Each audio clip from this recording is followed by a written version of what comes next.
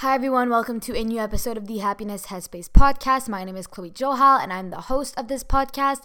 In today's episode, we have Doug Noll as a guest here with us. He is an award-winning author, speaker, and trainer. After 22 years as a trial lawyer, he became a peacemaker and mediator. Today, he helps people solve deep and intractable conflicts and teaches others to do what he does. He is an adjunct professor of law at the Pepperdine School of Law Strauss Institute, where he teaches decision-making under uncertainty conflict. He is the co-founder of the award-winning Prison of Peace project, in which he teaches murderers in maximum security prisons to be peacemakers and mediators. He has trained mediators and leaders in Europe, the Middle East, and Asia in his innovative peacemaking and mediation processes. He has personally mediated over 1,500 disputes, including sexual abuse cases in the Catholic Church and criminal victim offender cases. His honors include California Lawyer Magazine Attorney of the Year, a Purpose Prize Fellow, and Best Lawyers of America Lawyer of the Year. He has written 4 books, his latest released on September 12, 2017, entitled De-Escalate: How to Calm an Angry Person in 90 Seconds or Less.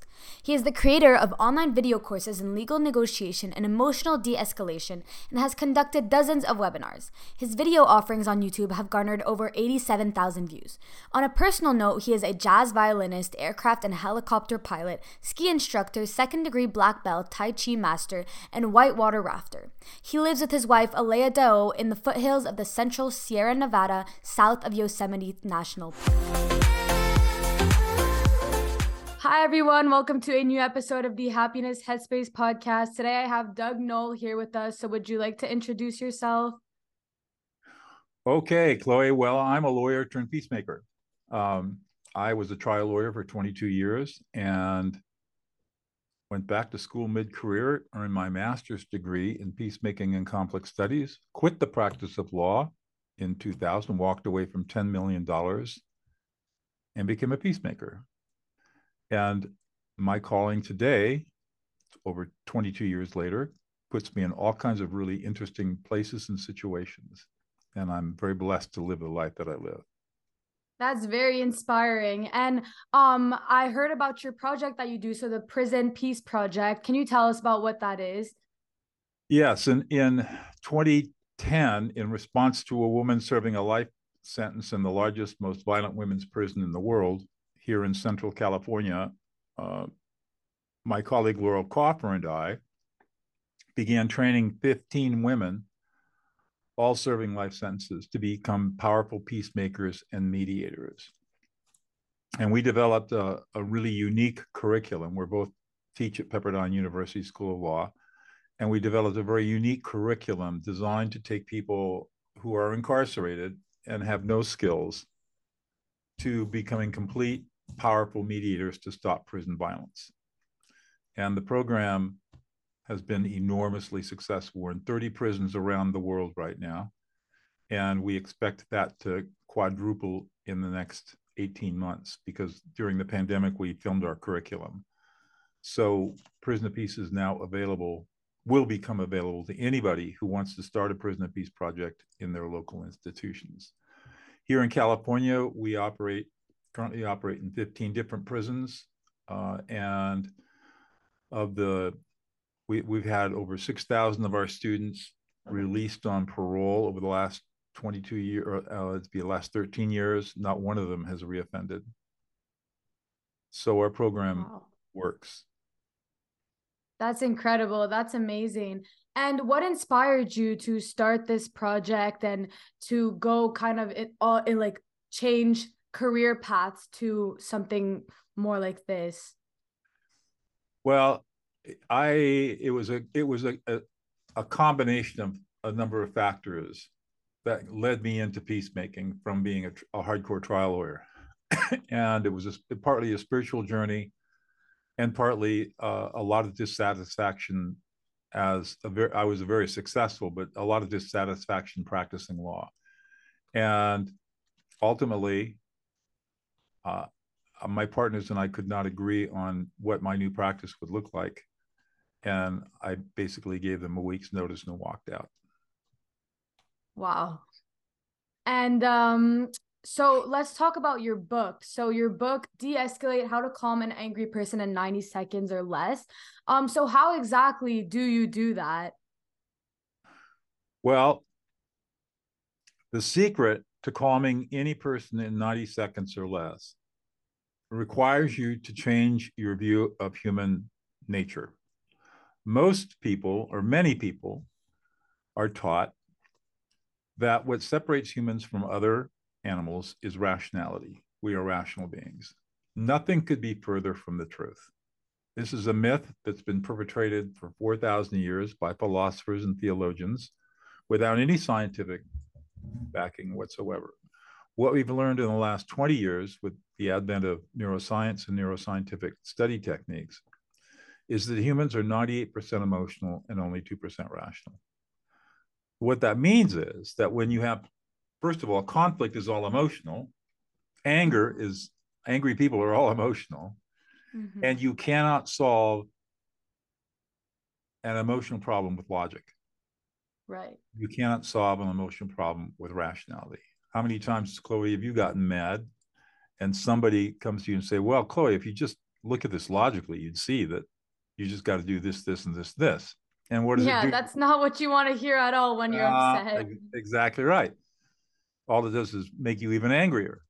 Mm-hmm. And yet, that's what most people do. Well, it turns out that our brains are hardwired in a very specific, particular way. So that when I tell you what you're feeling, this is a technique called affect labeling. When I tell you what you're feeling when you are really upset, it calms the emotional centers of your brain and it reactivates the right ventrolateral prefrontal cortex of your brain, which is your executive function. In other words, it turns down the emotions and turns up your thinking part of your brain. And you literally can calm an angry person in 90 seconds or less. It doesn't matter what culture they're in. It doesn't matter how mad they are. It doesn't matter about what language they speak, because it all happens unconsciously. Mm-hmm. And it works like this. The way I teach it is 3 steps. 1, ignore the words of that angry person. 2, read their emotions.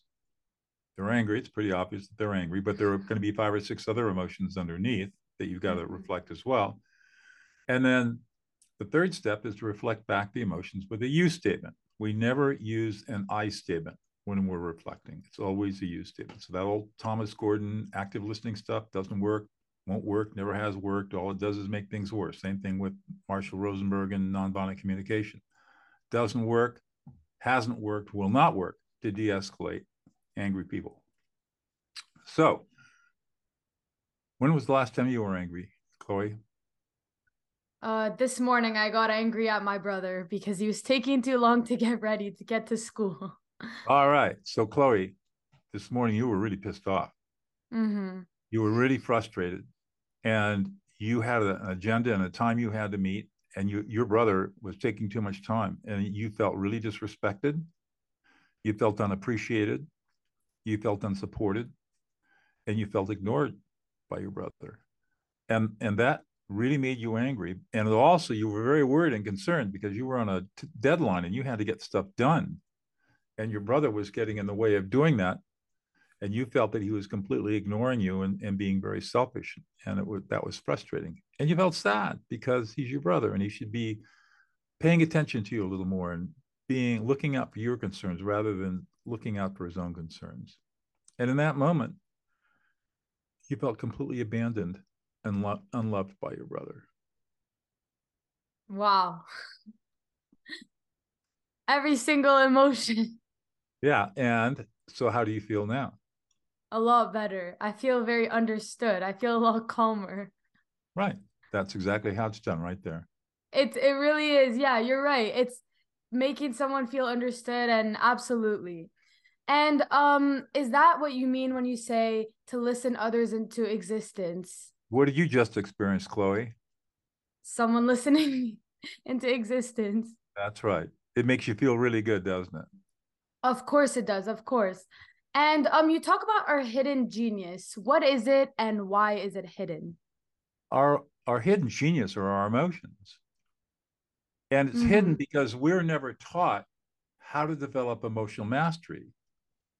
Has anybody in your family taught you anything about emotions?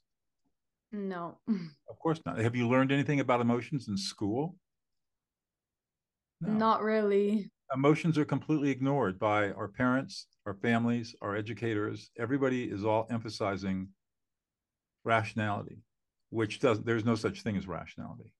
That's all a big myth too. Um, and here we are, emotional beings, the most emotional, the most important component of what it means to be human. And we're not taught how to be emotionally competent. We're taught, in fact, that emotions are bad. Emotions make us weak. Emotions be vulnerable. We have to be stoic. We have to be strong, independent. Mm-hmm. Emotions are irrational. Emotions are bad. Bad to be emotional, right? Are those things you've heard Mm-hmm. before? Yeah, they're all things that have been taught to me. That's right, and it's all wrong. Mm-hmm. And so our hidden genius is the ability to experience and be aware of our emotions and use our emotions powerfully to influence other people and to guide our own conduct and to create emotional safety around us. When you create emotional safety around you, everybody wants to be with you because many, many, many people, especially young people like you, have not grown up emotionally safe. And you crave what you crave more than anything else is to be emotionally safe. If you Mm-hmm. can learn how to unlock the hidden genius of your emotions and create that emotional safety for yourself, you never get anxious. You always know what to say. You have utter confidence in every situation. You become a leader everybody wants to follow. And your life is nothing but happiness and joy. Fights and arguments in your life end forever. You never have them again. All Mm-hmm. because you've learned how to master your emotions. And so this is the hidden genius that we all have that's completely ignored.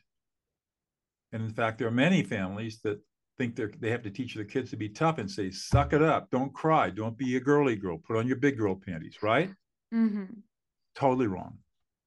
Very Mm-hmm. abusive, extremely abusive. And Yeah. we can just see it in looking at teens and how many teens are troubled right now. And they have extremely difficult time coping in their world because fundamentally they're emotionally unsafe. They don't feel like anybody's listening to them. They feel completely ignored. And as that progresses, they become depressed and then suicidal and then go to drug use and addiction and behaviors that are dangerous and risky. And you just see it all the time. Absolutely. And that's why I started this podcast to help teenagers who are going through things like that. And again, who have trouble with anger management and trouble with mastering their emotions, like you're saying. So that's great information and definitely something that all our listeners can put to use. I also have another question. So how I have a very hard time with this, with having conversations with people who have different views than me, different opinions. How would you say we can have like a calm and a good conversation with someone who has different, let's say, political views than us or something of the sorts? Cultural views, for example. Exactly. So, first of all, master this listening skill. Learn how to listen to emotions. That's the Mm-hmm. first step. And then, if you're going to have a calm conversation with somebody who has very radically different views, maybe it's cultural views, maybe it's the views around sexual orientation or abortion or politics. I mean, think of all the gun control, all the different divisive issues that are out there today. Mm-hmm. You learn to ask questions and not give any responses. And you want the other person to do the talking. So I would ask you a question, Chloe, something like, well, Chloe, you have a belief in X. Tell me what happened in your life that caused you to create this belief that you have today. So I want Mm-hmm. them to tell me a life story of how that value or belief was created inside themselves. And you'll learn some pretty amazing things when people tell you the story. Notice that I'm not judging, Mm-hmm. I'm not criticizing, I'm not I'm taking no position on their beliefs at all. I'm just interested in how did they form that belief. The second question is, how does your belief or value help you in your everyday life? Most people have never asked that question, and most people have never been asked. They just have these beliefs, and they don't know where they come from, and they never think about how their beliefs either help them or get in the way of their everyday life. So you say, well, tell me how your beliefs help you. How do they serve you in your everyday life? And the third question is, what do you do with people who have different beliefs than you? How do you handle that? Mm-hmm. And then the fourth question is, well, how do you think our society should be organized when we have all these people with all these different beliefs and many of them contradict each other and people are getting riled up about all these different beliefs? How should we organize ourselves to manage all of these different beliefs? And that's an interesting one. Yeah, and to go more to the deeply rooted. And then people start thinking about, well, yeah, it's a great question. How do we manage our society? And why don't we think our society is working right now? But the more people think about it, they realize, well, wait a minute, our society really is working pretty well. We're all able to have these radically different beliefs and still coexist. So maybe what we ought to do is foster the conditions under which different beliefs can be held and even honored and respected. So when you ask those four questions and you give people time to respond, and then you reflect back their emotional experience as they're telling your stories, you will find out that you have far more in common with somebody who apparently has different beliefs than you do, than you have that are different. And what people then realize is that we are being divided, not by our beliefs or values. We're being divided by politicians who want to corral us into separate tribes where they can take our money and hopefully get our vote and hopefully build a power base. And the way to do that is through fear and anger and tribalism and competition, as opposed to leaders who would be more enlightened, that would bring us together and teach us how to cooperate and collaborate despite our views and have civil, polite, calm conversations about different beliefs and values that might contradict each other, and how do we reconcile all of that, and what do we do about that? The way I vote these days, I only vote for the politician that leads me to the light. I will never vote for a politician who leads me into darkness. And I think that's a great standard. And so it doesn't matter what their political stance is. If they can lead you to the light, then that's the person you want to follow. If they lead you into darkness, they lead you into violence, they lead you into hatred, they lead you into stereotyping people who are different than you, that's not the leader we should be following. We should reject those leaders out of hand.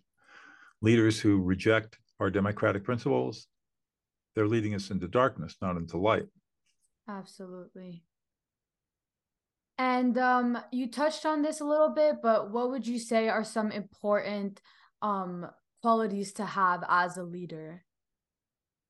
Well, I think the most important quality for a leader is the ability to listen, and listen to emotions, not just words. Leaders need to be good decision makers. They need to understand the three basic decision-making processes and when each decision-making process or procedure is useful. And that would be the autocratic decision-making, where one person makes the decision, democratic, where the majority makes the decision, and consensus-based decision-making. And that's where the group, nobody has a principled objection. Everybody's had an opportunity to talk about the decision, and nobody has a principled objection. There may be people who don't like the decision, but unless they can state a principled objection, the decision stands. Most people get consensus decision-making wrong. They think it's got to be unanimous, and that's just not true. It comes down to principled objections. So you've got to be able to listen. You've got to be able to make good guide groups to good decisions. You've got to create psychological safety for your group, emotional safety. You've got to be focused and disciplined, and you've got to be able to look over the horizon to lead the group to a desired outcome. You've got to be able to take your group and focus them on the specific tasks that need to be performed in order for the group to reach its goals. You got to be able to manage conflict. You've got to be a peacemaker and a mediator, because all groups have conflict. So those are some of the attributes of a great leader. And unfortunately, there are not many people that demonstrate these attributes. Mm-hmm. And I'm 16 years old. What's something that you would tell someone my age or someone that's a part of Gen Z to become a powerful leader in the future? I would encourage you and your peers to learn how to listen. I would encourage you to spend as much time as you can developing your emotional competence. Learn how to be emotionally self-aware. Learn how to emotionally self-regulate yourselves. The more you practice this skill of affect labeling, the faster you develop your emotional competency. And as you start developing this skill, wonderful things happen to you. You start becoming more confident. You don't worry about what people think about you. You don't worry about what your body looks like, what people think about your body or your hair or any of these externalities that don't mean anything, except when you're a teenager, they're the most important things in the world. But as soon as you start learning to listen to emotions and pay attention to people, it really doesn't matter what you look like or what they look like or what clothes you wear or what music you listen to or what other people listen to. It all becomes irrelevant. People, when you're teenagers, you get into this stuff because you're trying to form identities, and those identities are false identities perpetrated on you by society and culture. When you start learning who people really are and who you really are as a human being, all of that stuff drops away and you don't need it anymore. And you live a much calmer, peaceful, more productive, creative life with true friends, as opposed to the kind of craziness that most young people have to deal with today. Mm-hmm. And how would you say, like, what do you think, how could I become more emotionally competent? Like, how do I, like, or emotionally intelligent? Like, what would be like the first step to take? Like, how do I become good at listening, or how, like, what's like some concrete like action that I can take for that? So I want you to learn how to listen to emotions, just like I described when you were angry at your brother this morning. And I want you to do this in a really safe place. So do you go to Starbucks at all? Yes, I do. I was there yesterday. All right. So next time you go into Starbucks and you're going to order up a coffee or whatever you order up, look the barista who's taking your order. Look at him or her in the eye and just tell them that, say, you look really happy today. You're really happy. And then watch what happens. And you just listen to that person into existence. And that person sits there all morning long in the ship taking money from people. Nobody ever acknowledges their existence. Nobody ever listens to them. And you took 10 seconds to say, you're really happy this morning, just acknowledging who they are and what their emotion is. And you just listen that person into existence, and they will start to smile and say, yes, I am. Thank you very much. And all of a sudden, you'll feel good inside yourself because you just did something really nice for somebody else. Do it again the next day. Do it again the next day. Next time you go to the market and you're checking out, look at the checker and read their emotions. They tend to be more tired and negative. So you can say you're tired today. You're anxious, or you're happy because you're getting off shift pretty soon. Whatever it might be, just one thing. Again, watch what happens. What do they say? How do they react? Do they smile? Does it look like they've just been acknowledged by you? And if you do this every single day for 3 weeks, you'll start to see a shift in your inside yourself. Then you can start with friends. You know, maybe one of your girlfriends say, you look really sad today. You look really anxious. That's all you say, nothing else. and watch what happens. And just learn how to label people's emotions in a very simple, safe, direct way. And over a period of 4 to 6 weeks, if you do this every single day, you'll completely change who you are as a human being. It's that powerful. I mean, I've trained murderers to be peacemakers, right? This is what we teach them. Right out of the gate, this is what we teach them. And there's proof that it's worked. So it works. Yeah. And you felt it. Exactly. I'll definitely start applying that into my life. And for my last question, I want to ask you if there's any advice, your greatest advice that you can give someone my age, what would it be?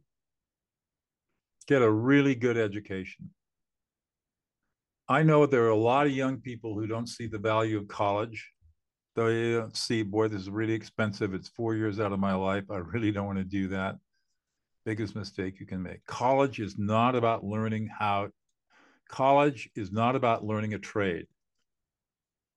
You can go to college and study psychology, but that doesn't mean you're going to become a psychologist.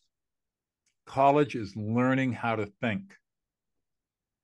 And we need people that know how to think. We've got too many people that don't know how to think. And they're really screwing things up, especially in politics. We need young people like you to work hard, get into college, and get a good, solid college education. And then from there, you can do whatever you want. You can go to graduate school if you want. You can go to professional school like law or medicine. You can get a master's degree, or you can just go to work and start working. But without a college degree, you don't know how to think. You think you know how to think, but you do not know how to think. And you need that college education to teach you how to think. And that's the most important thing that young people should be focusing on. And it's scary because there are a lot of young people who are not interested in college.